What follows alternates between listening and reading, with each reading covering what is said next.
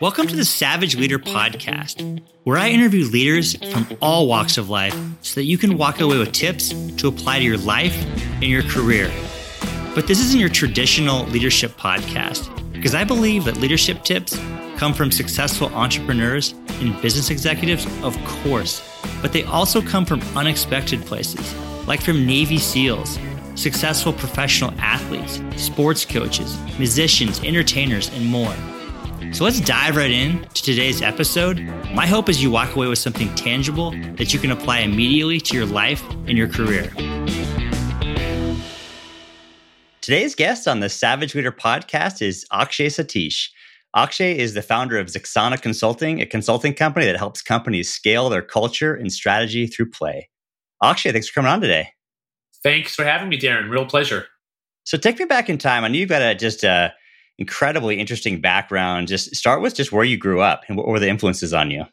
Sure, yeah. So I was born in India, and then when I was 3 months old, I moved to Malaysia. My dad, I think, was already there, and spent basically all my high school, like through kindergarten through 12, life in Kuala Lumpur, Malaysia. It is a multicultural country. Indians, Chinese, Malays, kind of a symbiosis of the region in some form.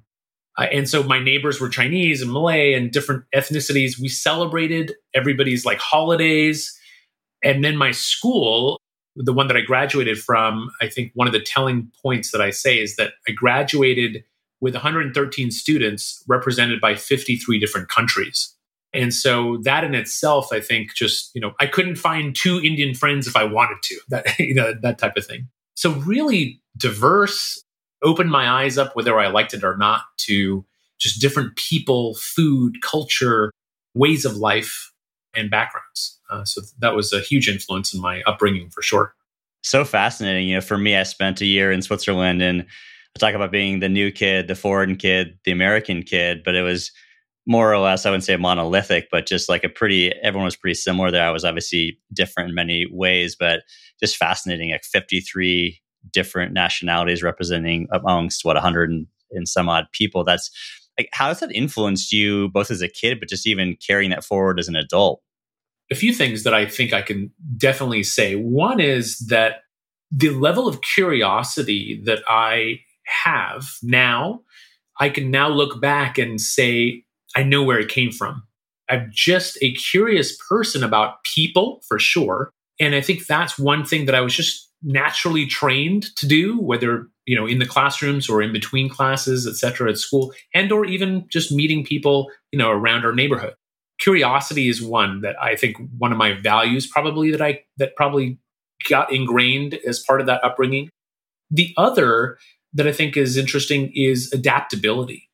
And I think that is really, being able to see something that is different and new and then shift to meet it or to change to it. I think I got better at that because I practiced it so much. One simple example is, going to a friend's house who's Japanese. They ate sushi. I'd never eaten sushi in my life, like growing up, because my mom made Indian food. We'd get Malaysian food from outside. I actually had never used chopsticks before. And so, they didn't have chopstick helpers back then. You just had to figure it out. Parents didn't even give me rubber bands to put on the top. They were just like, this is how we eat. We don't have forks. And so, just learning to adapt really fast and making things work as opposed to thinking that I have to act a certain way and then not meeting that. Just kind of embracing the current situation is kind of what I practiced a lot in my life. And so I think that leads to adaptability as a skill or as an innate value. I can imagine just thinking as a kid, just like what's in your lunchbox, 53 different nationalities. Just can imagine from, sushi to Indian food to just cuisine from all across the globe. In my middle school days, I literally used to exchange food with people because their food was more interesting than mine. I always ate mine. And so we would do exchanges all the time. And my mom would go, hey, did you eat your lunch? I'm like, yeah, I think I finished it. But actually someone else finished it and I finished theirs. So that's exactly what we were doing. So play that forward. What was next for you? Because you still have just a real interesting tapestry of a career. Like, what was next for you after moving out of Malaysia? I'd visited the United States a couple of times growing up, and I went to a British school from kindergarten through seventh grade and an American school from eighth grade to 12th grade. Both of those were international schools, but American-based curriculum. And so my connection to the United States became stronger, partly because I was like, wow, this is a melting pot of the world, and stories of people who are Indian like me of origin and all over the world come here and can make things happen. And, the education system here from a secondary, from the college system is definitely at the time superior. I would say maybe still the same. So I knew I wanted to come here in some form. I also was interested in medicine at the time. And I took AP, physics, chemistry, bio, all this sort of stuff to set myself up. Came to Philadelphia, University of Pennsylvania for bioengineering undergrad with a focus on pre-med. Within one semester, I quickly was like, wow, med school here takes 8 years. That's too long. Like, I want to do something now. And so just said, hey, I'm just going to stick with biotechnology, bioengineering with a focus on entrepreneurship. Did that for 4 years, then did a master's, and then ended up joining kind of my dream job at the time was the small medical device startup within this big company, DuPont. And it was perfect because, there wasn't risk. It was stabilized by a large company. And I could really exercise all the things I wanted to do with medicine, technology, and practical application. So that was my first career. In the middle of that career, I got a little bored of the corporate culture that I was in. I needed some creative outlet. Back in high school and middle school, I was a big theater person. I would just always do something creative. Started an improv theater in Philadelphia based on a Craigslist ad. 10 random strangers met in an alley in Philly is my story around that. And started doing short form improv. The company's called the Philly N Crowd. Started in 2003, still does weekly shows even today since then. And that shifted my lens on the world as well with regards to I was still working my day job at the medical device company, but it shifted the way that I thought and kind of interacted with people.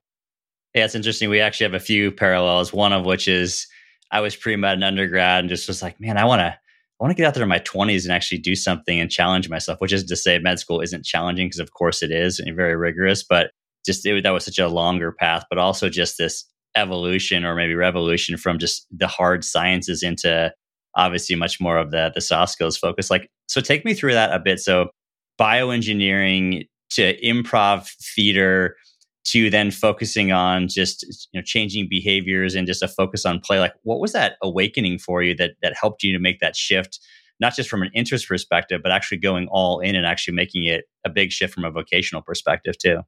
Yeah. So while I was at that company, I was leading product development teams, so I would interact with diverse teams, etc. Great job. And then with the improv theater on the side, what I realized was that the fundamental things of how we interact with each other in improv rehearsal, not on stage for performance. Rehearsal was really around how do we listen so keenly to each other? How do we make other people look good? How do we take what's in the moment and make it huge, make it the best thing in the planet? Whenever I left rehearsal, I felt great inside and out. And I just felt so fulfilled and that I had a community that would support me. And that my question in my mind was, can we do more of that in my day job? Can we have more of that feeling of connection and creativity and helping other people thrive? Can we bring that more alive in the workplace? And that's the beginning of Ziksana. I whiteboarded in the office at DuPont and said, I want to bring more of what we do in improv land to corporate America. And at the time, Second City, UCB, a number of other larger companies or theater companies were doing corporate training. And I think what was missing, though, was the practical, here's how to make it stick. Here's how to do something simple to make it real.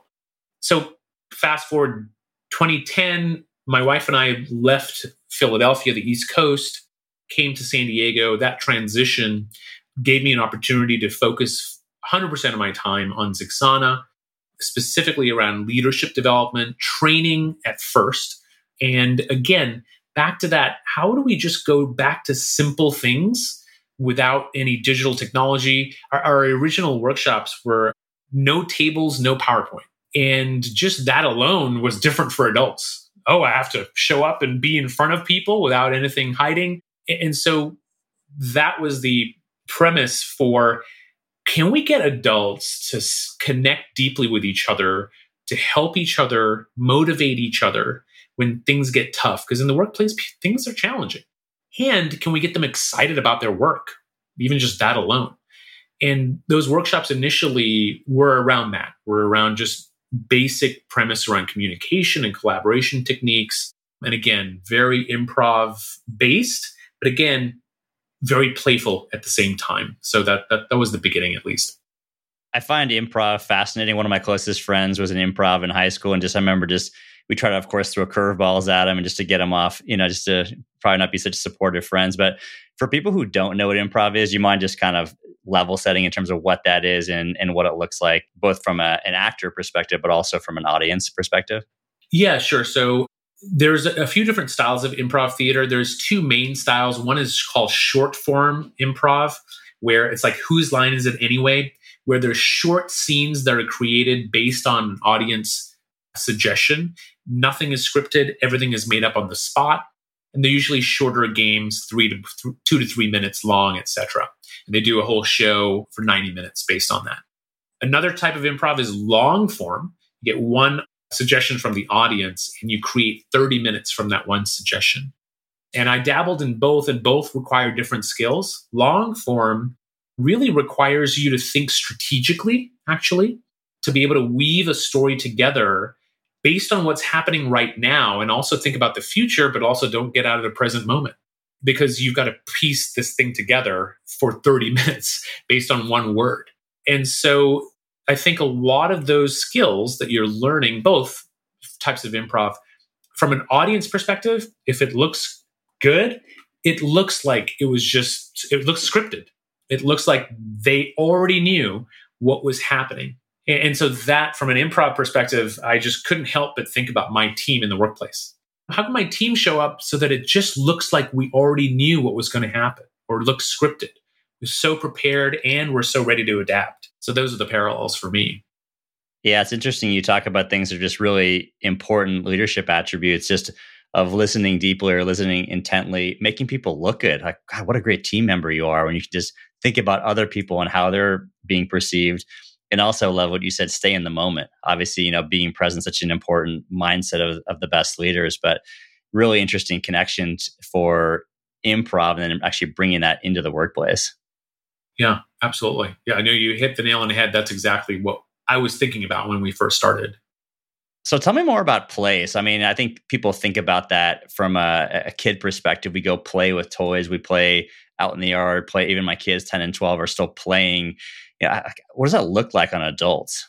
Yeah, great question. So let me back up. I mean, improv to me was the foundation of where Ziksana started, but we pivoted towards more of play-based learning for adults.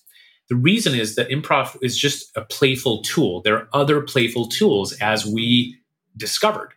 And for adults specifically, the way that we define, one of the things that's key about play is that there are many different definitions of play, actually. But the simplest one that I connect to is just an activity that someone likes to do without anyone asking them to do it. I get to stop, I get to start, I get to do what I want with it for however long. It's a truly empowered state where I'm in full control, potentially, unless I'm working with other people, then I have to collaborate. But if it's full of joy, as soon as it stops being fun, it's not play anymore. So that's kind of the simplest definition, even that has a few different attributes to it. And so for adults, my first question sometimes is, well, if you had free time and you could choose something that you like to do and brings you a smile on your face or fills you up inside, what would that be? And so people answer differently. Some people just say, reading a book on the beach or in my room, painting, or doodling. Some people say I'm working on my car, just kind of going at it. I lose track of time. That's the other attribute of play, by the way. For me, one of the things that I enjoy doing, I enjoy two types of play, but one is exercise, like moving my body. I really love activity for some reason. And if I were to choose anything, I'd be like, go surfing or I'll go play tennis. And I have different interests, but they're all physical in nature. And so it means something different for everyone. And to be able to connect with what is it that fills me up and or fills me up with joy, or just gets me a break from, the cortisol inducing work life sometimes that we have. That's the simplest way to answer the question in terms of how does play show up for adults. It's interesting as you talk about play and all these attributes, it's just almost like fundamentally conflicts with just work, at least the definition of work, right? It's like it takes effort. It's probably not done by choice. Yes, you do get an outcome that hopefully gives you some sense of a return. But how do you actually go about working with individuals and teams in terms of like, how do you bring play into the workplace? Some of the tools you mentioned, improv being one of them. Like, what does it actually look like, practically speaking? And how can other people actually start to do some of those things within their teams?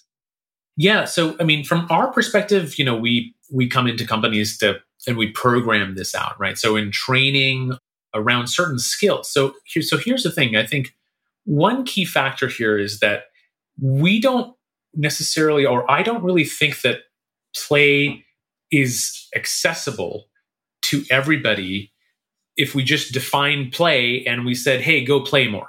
I don't think it's accessible to people. I think people and adults, I'm specifying, I think adults have a lot going on in their lives. And so to understand why it's useful for certain things is how we can get people, adults, to engage in play. And so back to your question, in the workplace, we can't just show up and say, okay, time for playtime. They have to know why. What's the purpose of this? What am I going to get out of this? Then they're more likely to engage in a playful activity or a play-based approach to training or coaching. They have to get an outcome out of it. That's usually the case. So we need to present that. And there are outcomes of play. We've studied this. There's 3 outcomes that we know happen when you're in a playful state. One is you're more open to new possibilities. The second is that you're more connected to people and or the common goal of which you are working toward together with. And the third thing is that you're more likely to take risks or try new things. Those 3 things are very useful when you're talking about things like innovation or addressing change or even my own leadership behavior. I need to be able to try new stuff. But if I just do it with the workplace setting, the consequences can be high for failure. So play can be a place where people experiment with new things and try new things with a low stakes environment.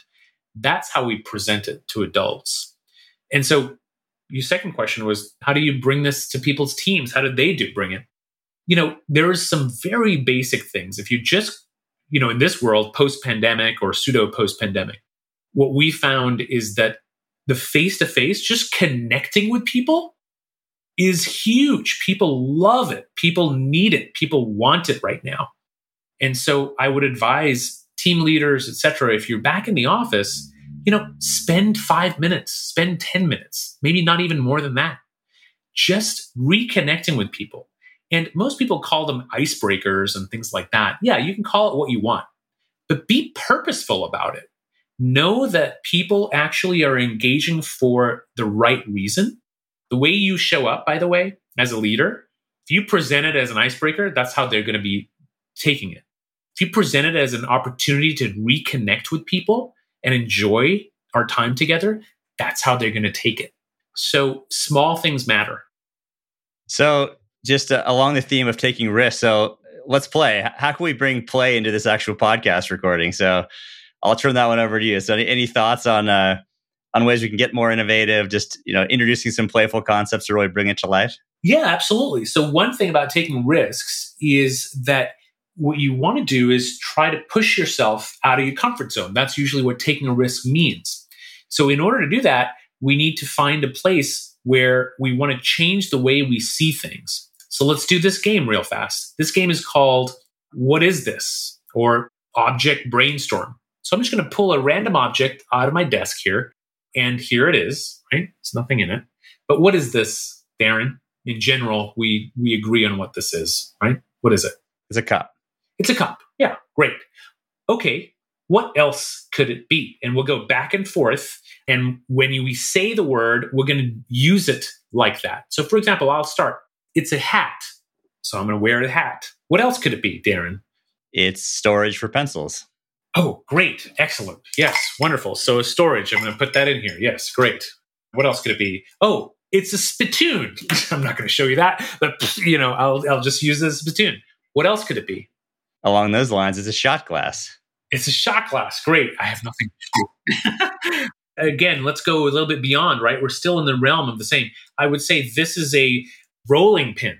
It's not even. So you're going to get some funky tortillas out of this one if I use it as a rolling. Let's do one more. What else could it be, Darren? It's a musical instrument. Oh, absolutely. Yes. Can you hear that? I don't know if you can hear that. Yeah, great. That's a quick example of one. So you can take any object and just start to play with it. How did that feel for you, though, Darren? Let me ask you that first. Yeah, it's fun. It pushes you out of your comfort zone a little bit. Obviously, you look at it from a traditional day-to-day utility perspective, but it's obviously pushing some of the boundaries and getting you to think in different ways beyond just, yes, it's a cylinder-ish and it's used for drinking and that's it. And I think if you notice, that's great. If you notice, it took a few back and forth to really push ourselves away from what we think to be real. Because you even went back to a shot glass. Well, that's close to a glass, right? And so that's natural for adults. But if we keep pushing and we make it okay to say anything, that's what play is. That's how we're playing with ideas. So that's a quick example of one. Hopefully that was what you were looking for. Yeah, no, that was fun. I appreciate that. But just like land the plane. So we did that in a team building exercise, whether you want to call it an icebreaker, innovation exercise, a way to think differently. Like, what would I do next with that? Yeah, so that's part of the process that you need to go through. So that's only one step, and that would be kind of a new way of thinking, or it would be a precursor to a brainstorming session. So now that our brains are wired in a way to look at this object differently, now let's look at our problem in the workplace differently. So right after that, most people see the same problem statement, or we come to a team together and we say, okay, we got to fix this problem. Everyone has some connection to the problem or some connection to what it was.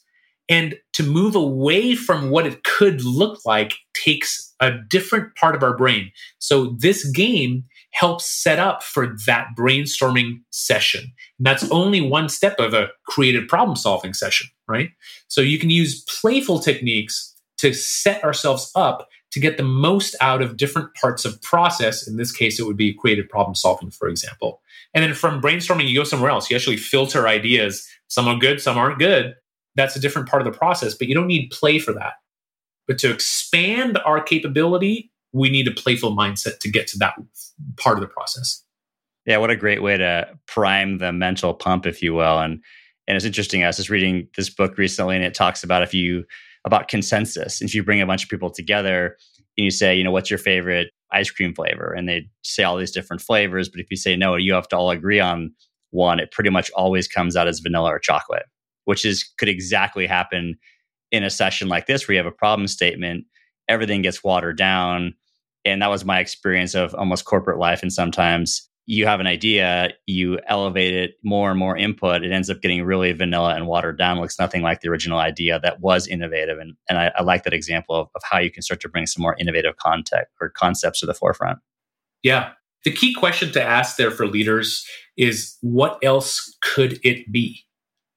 That question can be applied to real work or the game that we just played. I love that. Yeah. What else could it be? It kind of reminds me of the very rudimentary knowledge of improv, which is or whatever the statement is that connects things. Like, what else could it be? Actually, there's another improv concept called, if this is true, what else can be true?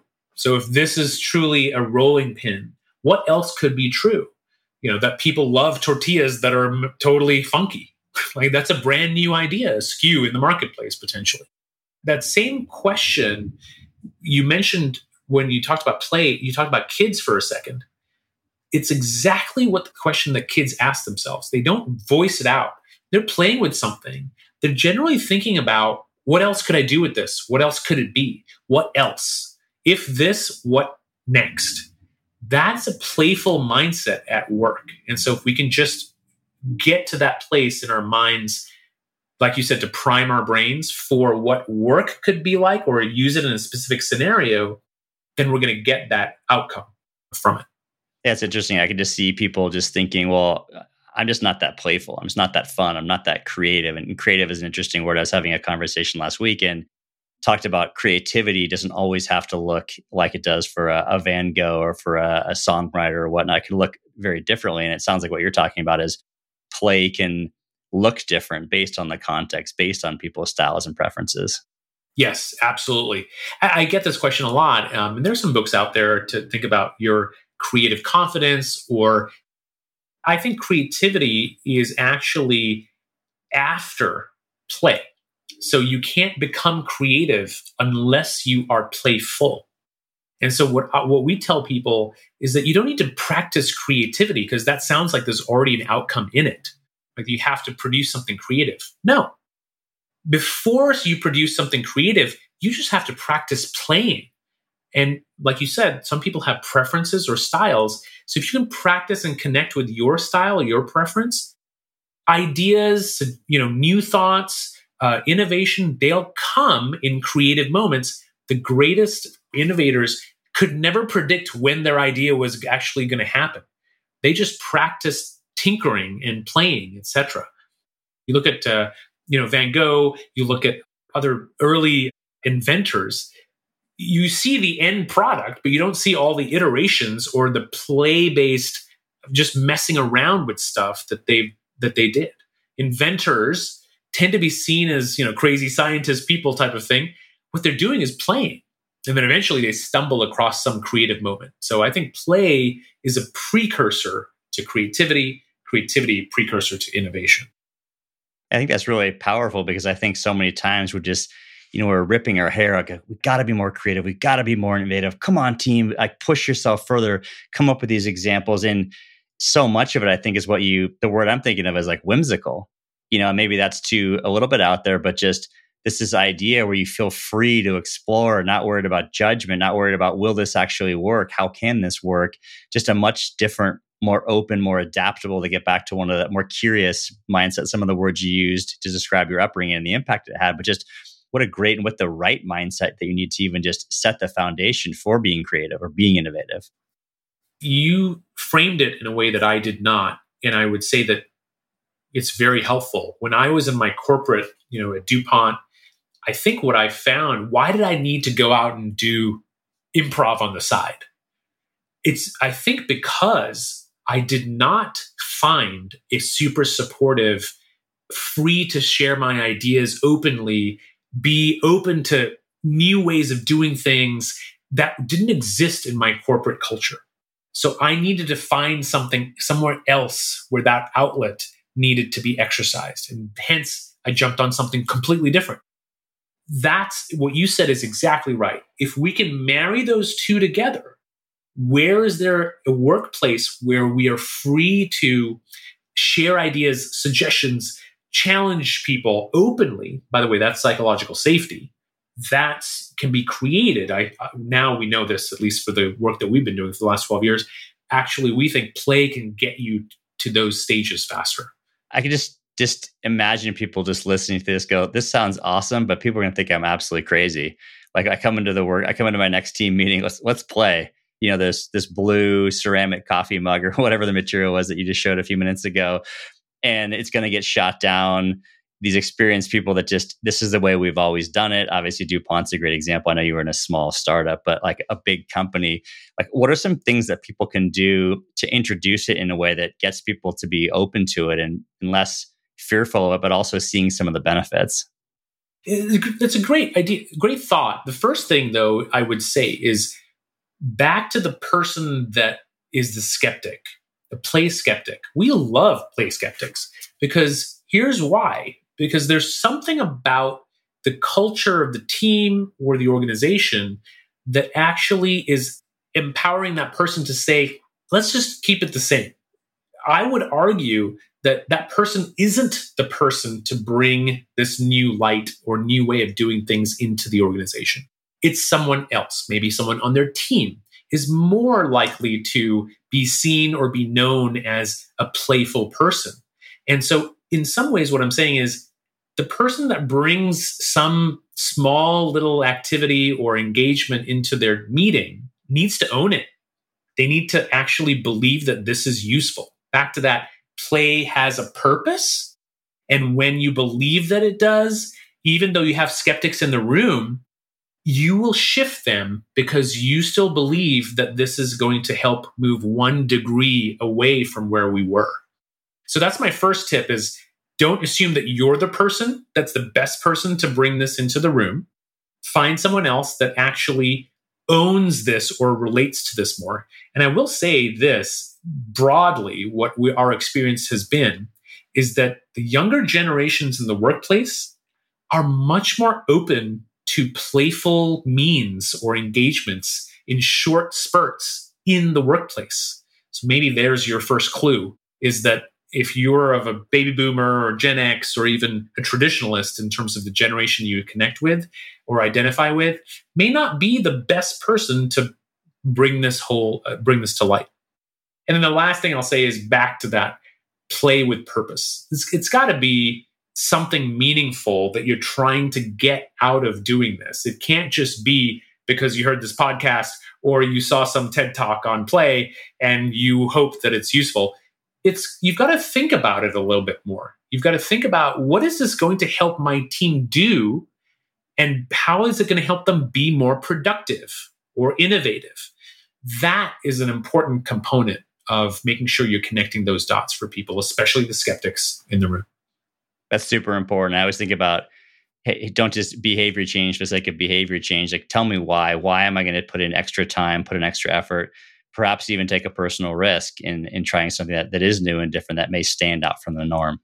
Yeah, absolutely. And there is one other thing, I think organizations, teams, going back to that concept that we were talking about when I was growing up in Malaysia, the adaptability, the ability to adapt and change is needed in the workplace in most cases. And yet we don't practice adapting and changing if we're just sticking to our process all the time. So I would say that if your culture or your organization is one that needs to embrace change or make things different, play is one of the options to be able to make that happen on a small level on a day-to-day basis or in a meeting. So that people are getting the exercise. It's a muscle. Play is a muscle that adults tends to be lost touch with. Unless you have kids, then you're forced back into it a little bit. Yeah, definitely having kids, you get back into whether it's playing trucks or toys or playing out in the yard or whatnot. But what can people do just to cultivate a greater sense of play, both within themselves and other people? I know you talk about the purpose of it. What are the outcomes? Making sure it may not be you as the right person to bring those play concepts or exercises to a group, but what are some ways that we can actually cultivate that concept of play within ourselves and other people? So one of the things that we found, and this is from a book called Play by Stuart Brown, Dr. Stuart Brown, and there's some more work beyond him, is that adults specifically and kids too, have play styles or play preferences. So the first thing that you have to do is figure out, based on the definition of play that we talked about before, what's an activity that you just enjoy doing in your free time? It probably tends to be some category of play preference. I describe my own physical, right? So people will see me playing tennis and pickleball and surfing and exercising, VR, boxing, whatever. They're all physical play preferences. So that's one category. There are other categories like creative, which is people who doodle, paint, sketch, things like that. You also can have creative on a digital frame. So if you can, kind of graphically change things, photography and do post development, things like that. That's a form of creative play. There's also imaginative play, which to me is actually kind of drifting your thoughts. Some people are really good at daydreaming. I remember back in my British school days, I was told, hey, stop daydreaming. You're staring out the window. Focus on the lesson. And I would now say, interesting that you're daydreaming. I wonder what you're so curious about out there as opposed to in here. And so imaginative play tends to be one that's more, taking disparate concepts, staring up the clouds and nature. And so there's a number of different ones. There's nature play, there's object play, and a couple others. I would say first, think about which ones of those, one or more, that adults you tend to do, you tend to actually gravitate to. And make sure at the end of that play experience, think about and get in touch with, what did I get out of this? Every time I do some physical activity, for example, for me, I feel really, the endorphins are running and I feel really good. I can do anything afterwards. I just feel like cortisol, my stress levels decrease. Those are the things that play can give you, those play styles. So I would say start to make sure that you're doing those play styles more often in your week. Because if we don't, we're less likely to manage our energy when it comes to the relationship to work. And you're less likely to have creative moments because you're not playing, you're not exercising that muscle. So those are the basic concepts. Again, everybody's a little bit different. So you've got to find that one or two things that will feels like play and just start doing it more. Just another powerful example of just the importance of just like personalizing everyone's, whether it's the way we develop as leaders, whether it's the way we learn, whether it's the way we coach people, just another example of just our play preferences. But take that all the way home in terms of, so I play, whether it's physical and surfing, or it's more, I think you said creative, like I paint or I even write. I don't know what classifies as creative, but how to actually connect that and bring some of the juice that I gain from that play to actually to my work environment. Like, how do you make that connection? Yeah, so there's two simple things that we talk about. One is there's something called the Pomodoro technique, which is Pomodoro is Italian for apple timer. Productivity in the workplace tends to be, let's just crank it out, Zoom calls back to back and meetings back to back. It's actually not great. You yourself may understand this, but really my ability to be really strategic or make great decisions or actually produce great work matters based on my energy management. And so what we talk about is you need to build in your own play breaks through the day. And it's not long. It's Pomodoro technique, which is 45 minutes to 60 minutes of productivity with 15 minutes of playtime. Now, you can kind of shift those numbers if you need to, but if you're doing back-to-back all day, most likely about 3 p.m. or 4 p.m., your meetings, the people in them, already get a sense of where your energy's at. It's been a long day. You may even say that in the beginning of your meeting. Versus if you're practicing some type of play break that energizes you, that gives you a moment to take a break away from your computer or your emails or whatever, even 15 minutes makes a huge difference to my cortisol level, to my endorphin level. And when I come and start a meeting that way, it shows up immediately in my body language, in my energy. So one is build it into your daily practice. Find ways to take play breaks. The other is to actually incorporate it in your teams. You were talking about this as well. So, hey, I can't change that I'm back to back all day. Well, then utilize, by the way, other people need it as well. So we've said this before, but bring small little engagements to relieve people of the burden to think that they're always on. Let's turn it off and still be in front of each other for 5 to 10 minutes. And let's reconnect.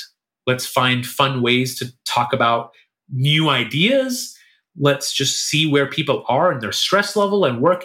Anything isn't actually getting work done is a break. And if it's fun, then it's a play break for everybody involved. So serve other people by doing it, not just yourself.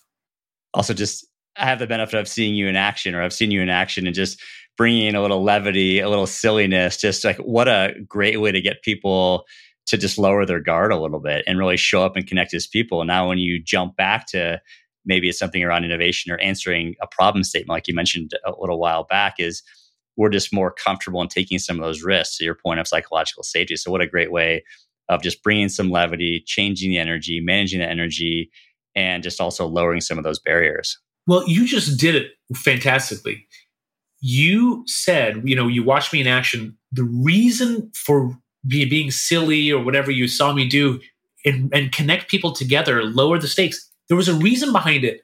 On the back end, there's something we did with that energy. The connection was utilized in a way that people felt like now that play thing that we did, it was useful.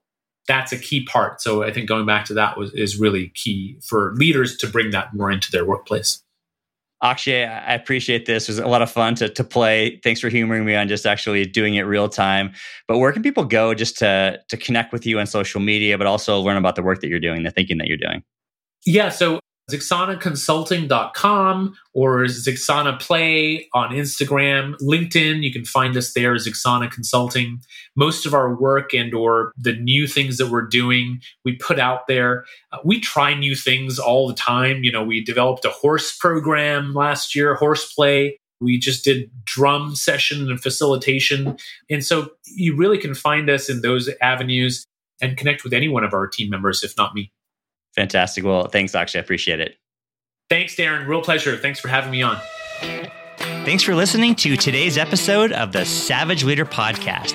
My hope is you are walking away with tactics that you can apply to become a better leader in your life and in your career. If you're looking for additional insight and tactics, be sure to check out my book titled The Savage Leader, 13 Principles to Become a Better Leader from the Inside Out. Also, be sure to subscribe to the podcast, and I would truly appreciate it if you would leave a review and also rate the podcast. Thanks, and see you all in the next episode.